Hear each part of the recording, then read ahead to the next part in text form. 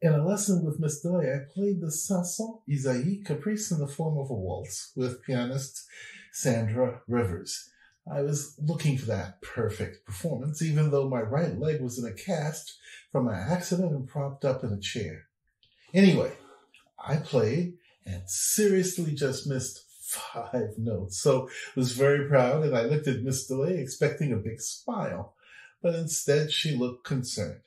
She walked towards me, put her hand on my forehead, and asked if I was feeling okay. I replied, yeah. And she then said, so what's the matter, Billy? Don't you want to dance anymore?